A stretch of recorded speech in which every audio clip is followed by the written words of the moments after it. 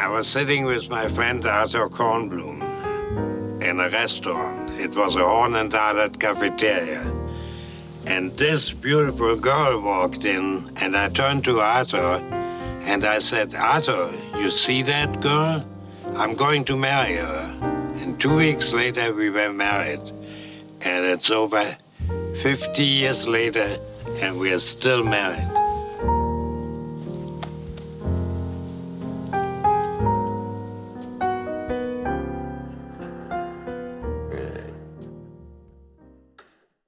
Welcome, everybody, to our brand new sermon series, The Meaning of Intimacy. And as I've been preparing for this series, the thought went through my mind, why did I choose and agree to do this? And the more I study it, the more I realize it is necessary because for some reason, as Christians and as a church, we feel like we're not allowed to talk about the area of sexuality. That the culture has a right to, but we don't. And that's not correct. We also have a right to speak about it, but to speak about it in truth and in love as well. So I want to kind of lay down a little bit of groundwork as we go through this series. There are perhaps some of you here or watching online that are going to not necessarily agree with everything I'll say.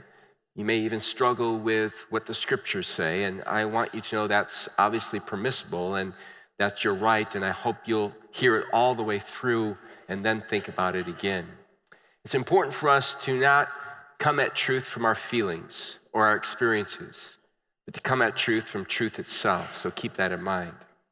There's some of you who will hear this and it's going to make you feel guilty or perhaps bring some shame into your life because this is an area of your life that you've not really been honoring God with.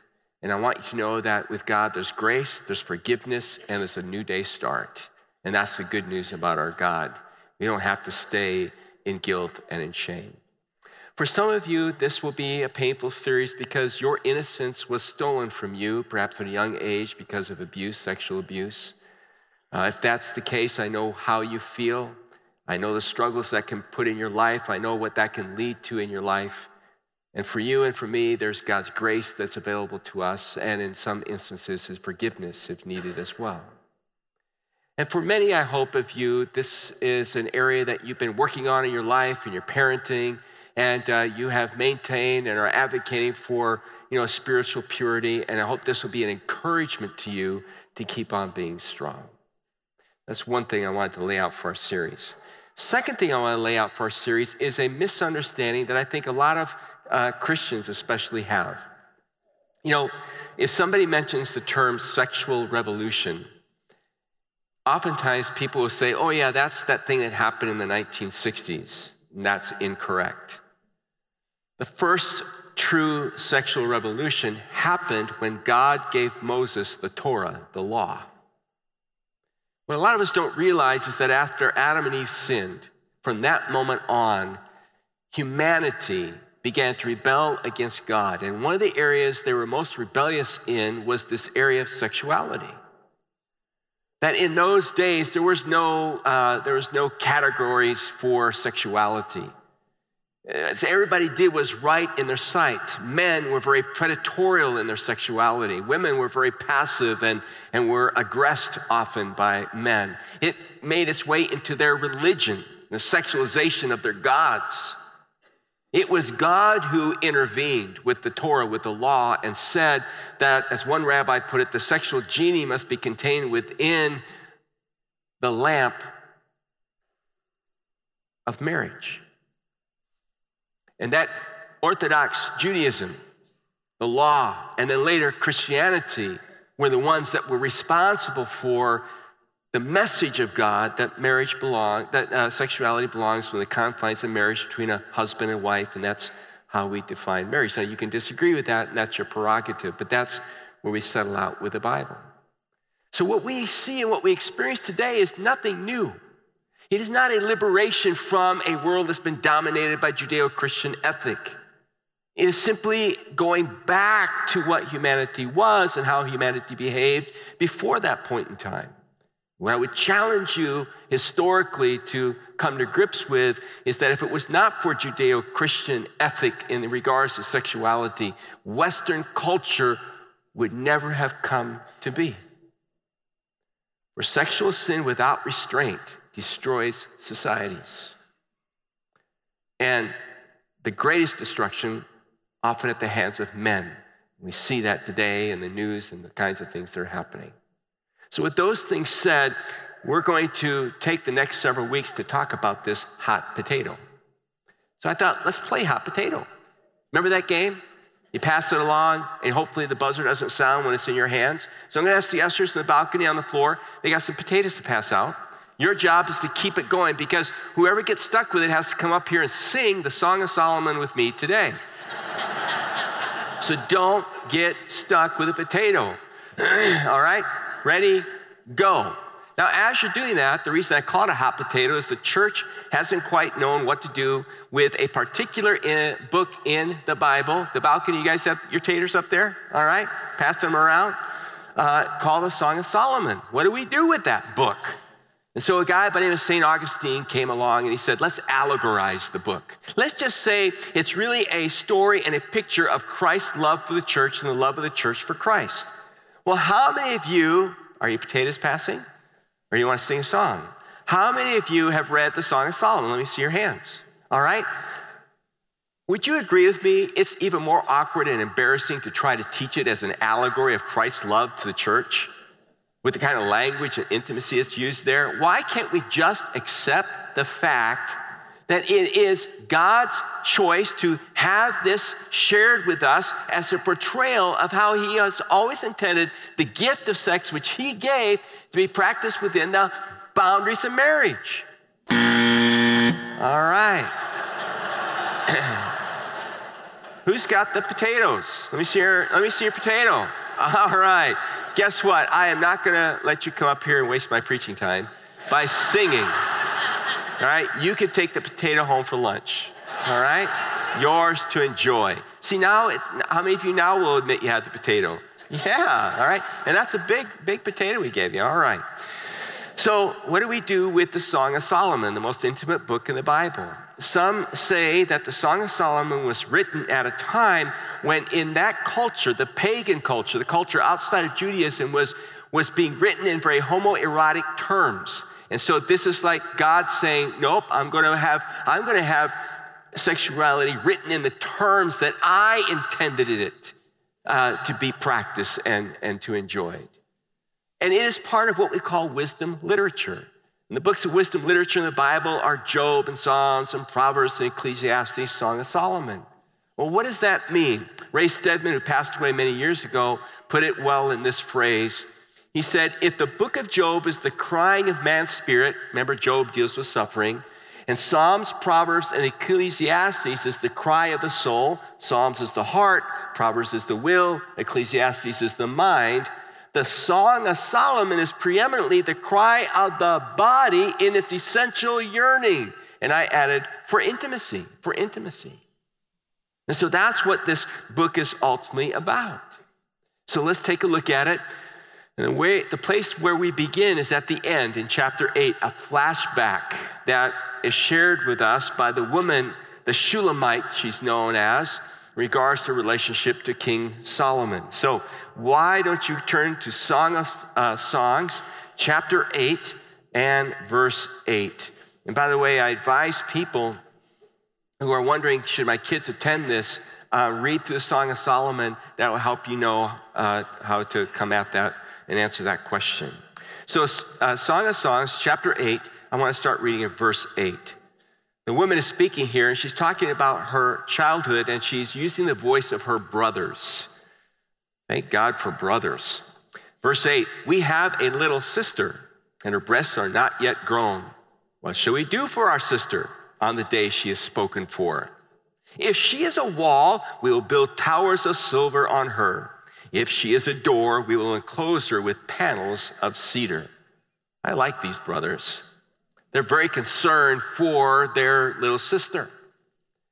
And they, in essence, are saying, if our sister, as a pre-adolescent and then as an adolescent, as she develops, as she grows, as she matures, if she'll be like a wall, if she'll fend off boys, men, aggressors, we're gonna bless her. But if she's an open door, that is, if she is promiscuous, we're going to build a wall around her because we want to protect her. Now, when you hear those words put that way, it's possible that you might read those and say, it sounds so repressive. It sounds so old-fashioned. It just sounds so dominating. There we go again with male chauvinism. And the men, are going to step in and, where's the liberty? Where's the right of a woman to be a woman? Well, you may not like the metaphor. You got to understand its culture and its time, right? But the point is still very important. All of us make decisions in life based on the influences of others. And nowhere is this more true than in the area of sexuality. You don't just make up your own mind in regards to the area of sexuality. Your sons, your daughters, they don't just form their own opinion about it. It is formed and influenced by many others. Your own opinion about it is informed by others, by experiences of others, by what you hear, by what you see. So the question becomes this, especially as parents, and I'm talking a lot here to parents, but also to single adults. I mean, you can apply this all the way across the board. Just because you're married doesn't mean you don't face temptation, sexual temptation. But just for a moment, to parents in particular, who's influencing your children, your kids, your grandkids that you're raising? The people who most influence us are the people we want to be accepted by. Have you ever noticed that? I allow the people to influence me whose tribe I want to be a part of. Therefore, the question becomes, who is it that our sons and our daughters, our brothers and our sisters, who is it that I as a single person, who do I want to be accepted by? What group do I want to belong to? And there's always a cost to belong to a group. There is. And the cost is I probably have to behave as that group. So in our culture today, part of the cost is if you want to be part of our group, you must be sexually active. And by the way, you ask our youth pastors, our student pastors, they'll tell you that our kids, even in 5th and 6th grade, are facing pressure in this way in the culture. I was reading an article written by an expert in this area in Psychology Today, and he was using the movie that came out years ago called The 40-Year-Old Virgin, which is about a man who is, I think he's 40, I haven't seen the movie, and he has still kept his virginity, and it leaks out to his friends, and when they find out, they're appalled. They're embarrassed for him, and so they begin, to try to help him get past all of that and to experience life as it should be experienced. And the writer says this, and I want to read to you his article. It's very short. He said, the 40-year-old virgin is played for laughs, but for real older virgins, generally defined as people who have not had intercourse by age 25, it probably elicits tears. The real world of older virgins is much different from the one depicted in the film. It's a world of shame and isolation, a world where people feel seriously stuck, handicapped, and not part of the adult world. Wow. Does that sound like peer pressure? Man, if you really want to be part of the adult world, if you really want to fit in, if you don't want to deal with guilt and shame because you kept your virginity, you got to give it up. And by the way, if you haven't given it up by the time you're age 25, you're old. I think that's still really young. But the world says you're really old. If you haven't sold out by then, you haven't given up your body by then, what's wrong with you? Come on, get with it. And that's the message your kids, our sons, our daughters, they hear all the time. It's just constant drone coming to their minds and their ears. And as single adults, maybe you know exactly what I'm talking about. And it is awkward. And man, maybe you are belittled if you've kept your virginity by others. And there's a lot of pressure there. Or maybe you lost it and you're trying to now honor God by maintaining purity. And you just feel that pressure all the time. That's why we've got to go all the way back and say, when do we start teaching and talking about this issue, this topic, and making sure we get it straight in our minds and our hearts? And the answer to the question is when our children are young. That's where the story starts, and we'll be progressing through it. So we're going to look at a couple of different principles, and the first one, based on our story so far, is simply this, that when love is immature, it needs protection. And that's what these brothers are saying. They're saying, look, our sister, her breasts are not yet grown. She's not even in adolescence yet. What are we going to do to protect her? What are we going to do to instill integrity in her, to make sure that when she's spoken for, that she's a virgin? That's what they're discussing right there. And the question is the same for you as parents and for us as a church, as a community. How do we help each other? How do we influence each other in this area of sexuality? How do we protect each other, young and old alike? Well, one of the first steps is this. Make sure that those you're influencing, make sure that you understand sexuality from God's perspective, not the peers, media, or culture's viewpoint. Because the culture, the media, and their peers may not represent God's perspective. So we're going to do a little poll. I want you to be honest. There's nothing shameful in this poll. How many of you heard about the birds and the bees? And I can't raise my hand because my parents never said anything to me about it.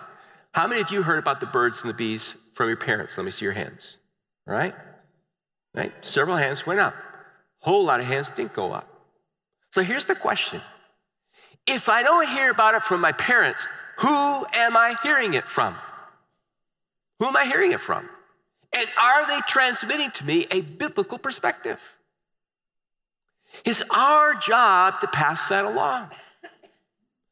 What does that mean? It means that appropriately you begin to talk to your children about it. Now, I'm not advocating that you grab your 5th grader today and have a whole talk and make him or her throw up. All right? But I am advocating that from the moment they've been conceived, or the moment they are conceived, you begin praying for their integrity, praying for their purity, praying for their morality. As their little ones, begin talking to them about who God is and who they are. Begin talking about how God created them. Begin talking about how special and wonderful their bodies are, and that their bodies are for Him and to be used for His glory. And as they get older and older, and you can discuss more and more detail to them, you lay it out, you make it a continual conversation with them so that they never hear it from somebody else. So that when they finally hear it from a peer or on television or from some other individual or at an overnight someplace, they can say, oh, I already know about that stuff. And what you're saying is wrong. Let's go talk to my parents. They'll set you straight. That's what you want, right? You want them to be confident. You want them to be able to go, I'm not curious about that. I've heard it all already. And if you really want to know more about it, let's go talk to my mom and dad. They seem to be experts. And what a way to handle that situation, right? So my question is, what are you doing to help your child understand their sexuality from a biblical perspective, which means more than just the talk? What do you talk about after the talk? Second point, set the boundaries, parents. And listen, as adults, whether you're married or single, set the boundaries for yourself. Set the boundaries for your marriage. Set the boundary for yourself as a single adult. Stay in the boundaries, you'll do much better. Live out of the boundaries, you're at risk. In particular, as parents, how should we set the boundary for our kids and our grandkids? How should we influence them? Well, number one, set the boundaries with regards to what they see. The eye gate is huge. Especially for guys, we'll talk about this in a minute, especially for guys who visually, that is where it all starts for a guy. What are they seeing? Set the boundaries with what they're reading. Set the boundaries for where they are on the internet. Set the boundaries for what they're listening to in terms of music and lyrics and things like that, because all of those are means or conduits of the culture's perspective. And you got to help your kids filter that and understand that. And what age do you just stop it? And one of the areas that there's a lot of study going on, and not by Christians necessarily, is the whole area of video gaming, which is such a powerful thing in the culture today, especially amongst young people and even young adults. It has been proven by researchers who are not Christians that often video gaming is an onboard ramp into pornography, and pornography is a huge problem in our culture and within the church as well. So what kind of video games are my kids playing? What are the links to those games? Where does that take them? What are their characters described as? How are they dressed? How do they behave toward each other? Video games plays off of helping kids get out of boredom. The problem is the more you play that game, it's easy to get bored, so they have to heighten it. And one of the ways you heighten the tension and the novelty of it is you include sexuality in it. Because that's such a powerful, potent part of our lives. Build those boundaries. In terms of relationships, you got to decide, when am I going to let my kids start to date? In our home, it wasn't until you're 17 and then only in a group date, which sounds very old-fashioned, doesn't it? But I told my daughter especially, I said, anybody who wants to date you has to have my permission. When she was younger, she laughed at me. When she began dating in her 20s, she honored that. And then her husband, who married her, asked for permission to marry her, and my respect for him went way up. Don't be afraid to put the boundaries down. You've heard this before. I'll say it again. As a parent, your job is not to be your child's best friend. You may be their best enemy for a while. All right? But your job is not necessarily to be their best friend. Love them. Don't be mean and nasty, but you gotta stand on the truth in a loving and gracious way, which leads me then to number 3, and this is where some of you aren't gonna like me, all right? Don't advertise. Don't advertise. What do I mean by that, all right? When God created Adam and Eve and put them in the garden, all right? God said to Adam, name all the animals, and Adam named the animals, and none was found suitable for him. Remember that? And so God causes a sleep to fall upon him. God takes the rib out. God creates this woman who is visually stunning. And God put hormones in Adam. And so when God brought the woman to the man in the Hebrew, I've talked to you about this before, we don't get the nuance. Let's see how well you remember my sermons, all right? When Adam saw Eve in the Hebrew, it was the equivalent of him saying what? 8:30 did way better than you, all right? All right? Wow, guys, let me hear it. Wow, all right? When a guy sees a woman and sees her in terms of her dress, how provocative she looks, it elicits attention from the guy. Now, no guy ever has the right to act on that. No guy ever has the right to take advantage of a woman. I don't care how provocatively she's dressed. You keep your hands to yourself. You keep your life to yourself. Guys, we need to teach our sons that. There's never an excuse for it. Never. You're responsible for yourself. But at the same time, the Bible says to us, don't cause a brother or sister to stumble. So I'm not talking about the outside world. I'm talking to believers at this point, all right? As believers, parents raising our sons and our daughters, especially our daughters, knowing how visually stimulated guys are, we got to make sure our daughters don't send the wrong message. Because guys, radar is way out there. Even good godly guys, it's a challenge. See, God intended it to be used within marriage, but we rebelled against God, and now it's misused everywhere else. Guys become predatorial with it. Let me use the analogy differently. It's called my 3 bears analogy. You go camping in the North Woods, where there are bears, what do they tell you? Don't leave the sweets out on the picnic table, right? Don't leave food out there, because the bears are always looking. It's just they're wired. They're always looking, always sniffing. Where are the sweets? So if you leave the sweets out, if you leave the food out on the picnic table, bears are dumb, incredibly dumb. They see that as an invitation from you. Look at those nice people. They want me to eat their food. How nice of them. And they invite themselves over, and they will take what's left out for them. I'm telling you, ladies, listen. Guys are dumb. Sorry, guys. All right? We think with our eye. We let our eyes lead us. And not every guy's a good Christian guy who's going to have really good, morals and discipline in his life. And so when you give peeks, so to speak, ladies, when you dress in a way that's revealing, whether it's tight or whatever it is, all right, guys' attention go there. Guys' attention go there. And it's really hard for guys, to say, no, stop. No, not interested in the picnic. Please.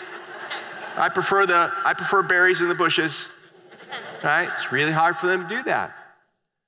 Let me come in at a different angle, and I don't want to insult any mothers, any daughters here. That's not my intention. I'm actually taking this from a woman I heard speak who's a bit of an expert in this. Her name's Alison Armstrong. She says that one of the problems that women have is that they think that men think like them. Ladies, can I just reveal something to you, maybe very profound for you? Men do not think like women, so stop thinking that men do. We don't think like you. Now, my wife, Marcia, said, I want you to talk about this today. Because she's done a lot of teaching, training in this area with kids. And she said, one of the biggest mistakes mothers make is not to invite dad or the father or the older brother to speak into how their daughter or sister is going to dress. Because what do men know, right? Hey, men know a lot. They're bears. And your husband ought to have a lot to say. And you guys, let me ask you a question. You see the way your daughter dresses. If it makes you uncomfortable, put yourself in the position of another guy. If that makes you feel uncomfortable, for crying out loud, speak up. Here's how it goes with women, right? I'm told, I've observed, right? Mothers, daughters, they go out to buy an outfit, or a single woman goes out to buy an outfit with her friends, and it's all about, how does this look? Does it fit right? I like this bottom, I like this top. Oh, look at this purse, it's accessorizing. Her girlfriends and the mother's going, that looks so cute on you, it looks so darling on you. You have such a wonderful little figure. You should show that off. Make all the girls jealous. Oh, you look wonderful today. And that shade of lipstick, everything. You are so put together. I have never heard a group of guys in a locker room. Never heard a group of guys in the locker room say, did you see her? That purse. Wow, does that accessorize that outfit? And that top and those leggings that aren't covered up. Boy, can she match colors. Wow, never heard it. Never heard it. Ladies, guys don't think that way. Listen, guys go past it. The more that's revealed, the more they want to see, and their imaginations get engaged. Ask a guy if he'll be honest with you, and that's the truth. So as you're protecting your daughter, your sister, as you're protecting yourself, your girlfriends, why would you want in any way to send the wrong message, especially to a guy who doesn't have any morals or discipline and has become a predator in that case?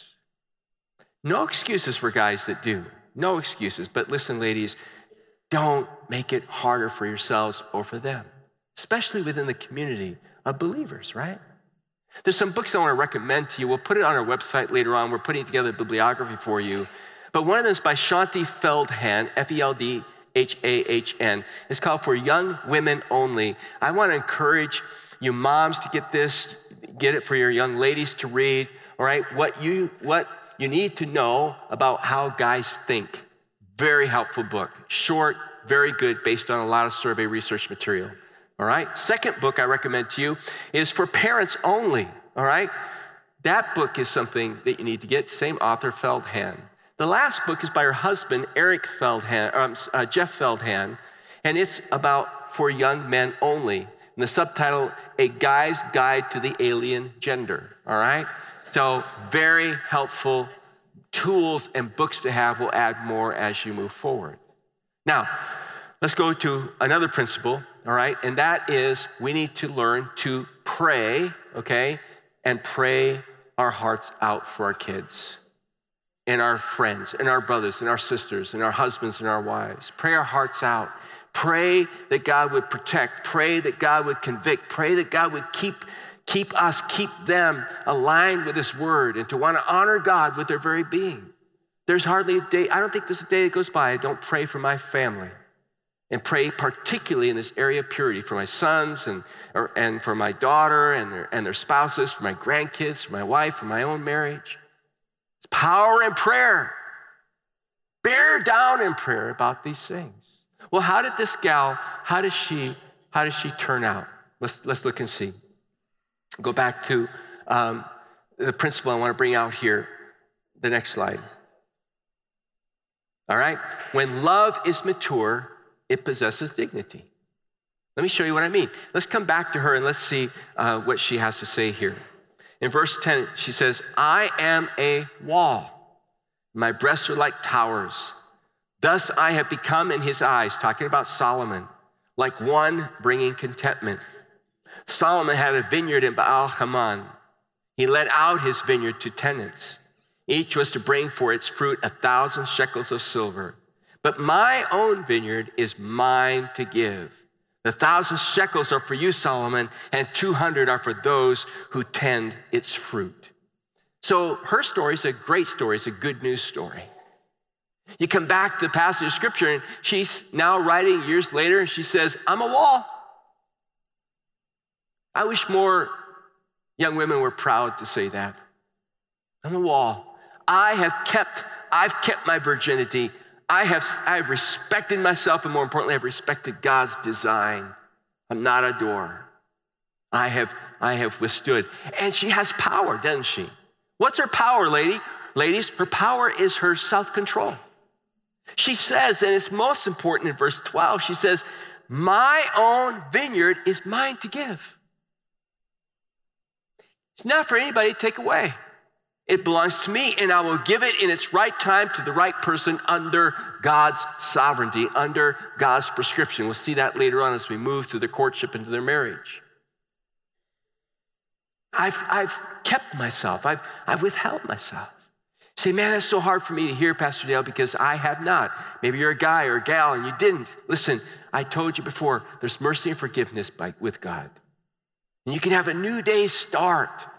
Rather than grieving what's lost, focus on today and living the life the way God wants you to live it today. Don't let the enemy beat you down with this. Don't give up and give in and say, there's no hope. I've already crossed the line.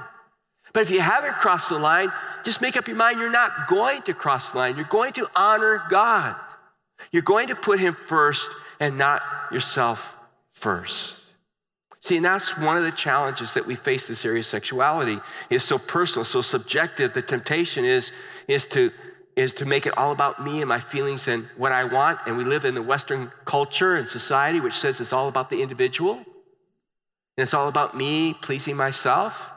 And what area offers more temporary gratification in the area of sexuality? But we've got to get past that and understand that this is about obeying God regardless of how I feel. You know, one of the tragic stories of the Bible is David and his adulterous relationship with Bathsheba. Remember that terrible story? I mean, you talk about a blood-stained, horrible story. He has her husband murdered after he finds out she's pregnant because of him and then takes her as his wife. It's terrible. And here's a man that was walking so close to God, wrote so many of the Psalms, which just goes to remind everybody in this room, including me, the moment you think you're not vulnerable, you are very vulnerable. You got to be on the lookout. And so when Nathan, God's prophet, goes to confront David, he says two things to him in 2 Samuel chapter 12, verse 9, I think it is, and verse 14. First, Nathan says to him, representing the voice of God, he says to him, David, you have despised the word of God. And the second thing he says to him is, you've behaved contemptuously towards God. What that means is you've belittled God's holiness. So he's saying two things to him. Whatever reasoning you used to do what you did, to prey upon that woman, take advantage of her as the king, understand you despise the word of God and you belittled God's holiness. And that should have been your highest priority, to honor God's word and to honor God's holiness. And I would suggest to you that that's true for all of us in every area of our lives, but especially in this area of sexuality. No matter what the culture says, no matter what I feel, no matter what my friends feel, no matter how people want to rewrite and redefine the Bible, can we wrap our minds and hearts around and agree that we will not despise the word of God? Listen carefully, even when we don't like it. And sometimes, let's be honest with each other, we don't like what God says. How many of you always liked what your parents said? It's hard, right? But we choose in that moment to say, God, we're here to honor you. You are God. And I'm not going to let my feelings interfere. I'm going to go with what you have said. I'm going to put you first. I'm going to honor you. I'm going to glorify you. I'm going to treat you as holy because ultimately that's what matters to God. That's what matters to God. Is that what matters to you? Putting him first, honoring him, glorifying him. In your family, your marriage, in your singleness. That's what God wants for you. And that needs to be kind of the vision we get. We sang that song, Be Thou My Vision. That needs to be our vision. And it starts by just surrendering ourselves to the Lord. Let's pray. Father in heaven, I just want to thank you for your love and your grace. God, I want to pray and ask that you would help us to live lives where our hearts are fully surrendered to you. In all areas of our life, God, our mind, our will, our emotions, our bodies, Lord. We want every part of us to be yielded and surrendered to you. Lord, I'm sure this is going to spark some conversations with family, with spouses, with others. And I pray, Lord, that those conversations will move us towards you. And will move us toward not asking, what does the culture think? What do I think? But God, what do you think? And realizing, God, that you've laid out this gift for us to be enjoyed and experienced in the most holy and reverent way. And the world right now, Lord, needs that witness, and we want to be that witness for you. So, Father, speak into our hearts and speak into our lives. Help us as we move to this journey together, oh God, to find healing, to find forgiveness, and to find hope, and to find courage and strength. In Jesus' name, amen. Amen. It's going to be an exciting series, challenging, but exciting as well. I'm going to ask you to stand right now, and I encourage you to come back next weekend when we talk about the secrets of attraction. I hope you know that God loves you today, and he cares about every facet and area of your life. If you'd like a pastor to speak with, Pastor Rich will be down at the front, several others of our prayer partners. God bless you. Have a safe and wonderful rest of the day.